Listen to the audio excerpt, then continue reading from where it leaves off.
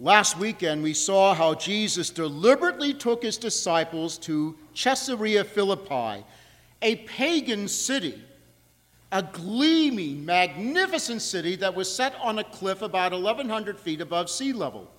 And there was a spring in a cave thought to be a portal to the netherworld, at least so the pagans thought, and a magnificent temple to the Greek god Pan had been built there. Jesus chose that spot to begin to make it clear to his disciples he alone is the truth, that he is not just one truth among any number of equally valid truths, but rather the exclusive truth, precisely because he is God. An exclusive truth that is inclusive, because his desire is the salvation of every man and woman. He asked his disciples, and he asks us every single day, the critical question, who do you say that I am? Only Peter, in that zone of encounter between humanity and grace, was privileged to blurt out the truth. You are the Christ, the Son of the living God. And Jesus, surrounded by the claims of pagan truths, blessed Peter because he responded to grace and declared the truth of who Jesus is. Jesus, in turn, declared Peter to be the rock upon which he would build his church, and that the gates of the netherworld would not prevail against it. Now, Peter, no doubt, had to have been elated. What an incredible experience. But boy, how fast things can change. As quickly as Peter was thrust into the limelight by his response to grace, just as quickly he fell. When he abandoned grace and he relied on what? Himself. Now, how did that happen? Jesus made his first prediction of his passion, that he would suffer, he would die, and be raised on the third day. And Peter did what? He did what we all do. Jesus' plan did not mesh with Peter's. And so Peter immediately judged according to how Peter thought things should be, how life should really work out, what Jesus really should do, how Jesus' expectations must mesh with my expectations. And for Peter, there was no room for a suffering Messiah. There was no room for a dead Messiah. And so the text tells us that Peter did what? He rebuked Jesus. The Greek verb to rebuke can mean to set a value, to assess a penalty, to allege as a crimination, hence its derivative meanings of reprove or chide, admonish, rebuke, reprimand. Peter lost the values, grace infused, to see Jesus as Jesus is. And instead, Peter imposed his values on Jesus, that Jesus has to be a Messiah that would usher in a golden era for the Jewish people, that Jesus would just get rid of the Roman occupation, that Jesus would restore the Jews to their primary role in the world. Now, those are good values. No one questions that. They're wonderful values, but they were not Jesus' values.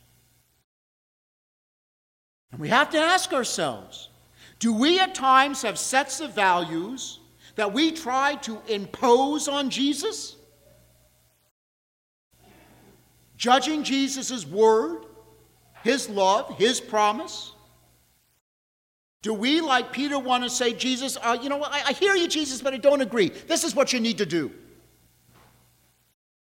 Now, but many times in my life, I said, Lord, just give me 5 minutes to run the universe, I'll fix it up. I'm sure we've all thought something similar. Peter abandoned the values that grace called him to embrace, that Jesus was to be a Messiah that would rescue all humanity, Jew and pagan, to restore every human being to intimacy with God, to vanquish the power of the devil. The same Peter who just minutes earlier acknowledged Jesus as the Son of the living God had completely forgotten what he had just said. And he relied on himself. You see, grace makes all the difference. And now it was Jesus' turn to rebuke Peter. Get behind me, what? You are an obstacle to me. Now, I don't know about you, but if Jesus said that to me, I think I would wither into the basic elements of the universe. But whereas Peter allowed the values inspired by grace to be overwhelmed by his own values, Jesus' values will never be altered. We can pass all the laws we want. It doesn't change the fact Jesus' values will not be altered. You ever try to argue with God? How's that work for you? And God loves a good argument. But Jesus' values will never be altered. And his rebuke of Peter was not in anger, it was for Peter's salvation. And his rebuke of our values we try to impose on him is not out of anger. It's for our salvation. The Hebrew word Satan, or Satan, means adversary. Peter placed himself in opposition to, an adversary of Jesus. Now, Peter did not intend to do this. That wasn't his goal. He simply could not see that he stopped responding to the grace he was given, and he resorted to asserting his own vision of things, his opinion of how the world should work, his perspective of what should be. Or as Jesus put it so perfectly, Peter, you are thinking not as God does, but as human beings do.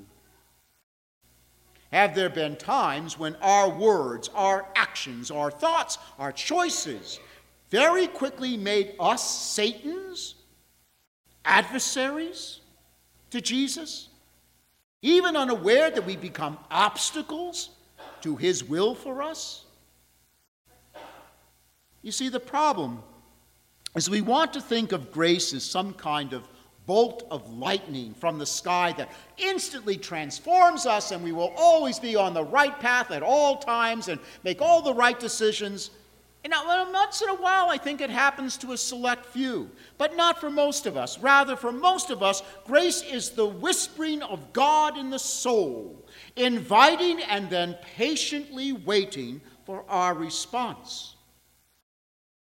The conferral of grace is so simple, it's so subtle, that it may not even be recognized as that divine initiative, but it is. And let me say this, as a former Protestant, now as a Catholic, God can grant his grace to anyone at any time, whenever he wishes, how he wishes, and he can even grant his grace to a non-believer. So we Christians have no cause to be snooty. God can give his grace to anyone at any time. Now, if you want to see how grace can really transform how we think and how we act, consider the crisis in Texas, the epic flooding, the loss of well over 40,000 family homes, most of which will probably never be salvageable, the loss of all those small businesses, the emotional toll on those whose lives were, in just a matter of hours, shattered. These are being met not by despair and hopelessness, but by neighbors rising above their losses to help neighbors with their losses. That strangers are helping strangers, because in what I have no doubt shall be one of the defining moments of Texan history. There are no strangers. There are brothers and sisters forged together by tragedy and sudden deprivation, but also by a rugged determination to move forward. You see the quiet mystery of grace as these people put one foot in front of the other, carrying what few possessions they can. But they're carrying also their crosses, and they are helping others to carry their crosses as well. You see the power of grace in those who risked rescuing those stranded and getting them to higher ground. You see the power of grace when blacks and whites do not see each other's color, but only that a human being is in desperate need of help. You see the transforming power of grace in something as simple as the healing power of a hug, being given and received without regard to one's race, religion, or political ideology.